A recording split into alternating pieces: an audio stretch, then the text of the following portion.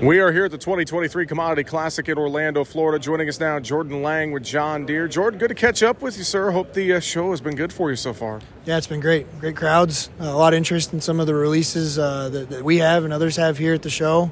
A lot of interest in technology and I would say investments in making the farm operation more profitable and more efficient. Definitely. Well, I know one of the releases you guys have here at the show, See & Spray Premium. I've heard a little bit about it, but catch us up to speed on what you guys have going on there. Yeah, See & Spray Premium would be the next iteration in our See & Spray path we've been on in recent years. So it first started with See & Spray Select, right, a vision system for spraying on fallow ground.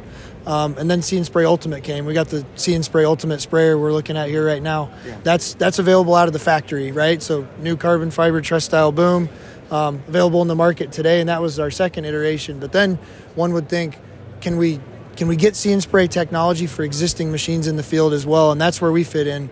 I work in our performance upgrades business, and we are now releasing a kit where you also get the same technology that comes on See & Spray Ultimate for your existing sprayer. And so if you have a model year 18 or newer qualified sprayer, we can send you a kit that includes all of the vision components necessary to run See & Spray Ultimate on an existing machine, which is called See & Spray Premium. Same user experience in the cab, an integrated system that you would install, but not necessary to buy a new machine. Well, and I think just the advancements in precision technology, helping growers, making our operations more efficient. You guys obviously doing this with See & Spray Premium.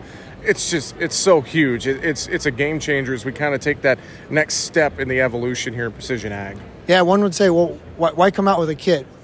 It's a much lower acquisition cost probably for a buyer and we want to have technology offerings for all customers to be able to gain access to technologies. And so with this one, maybe somebody purchased a new sprayer 2 years ago and it doesn't fit in their trade cycle to buy a new one. They can purchase a kit at a pretty low acquisition cost and reap the same benefits as someone who buys a new sprayer with See & Spray on it.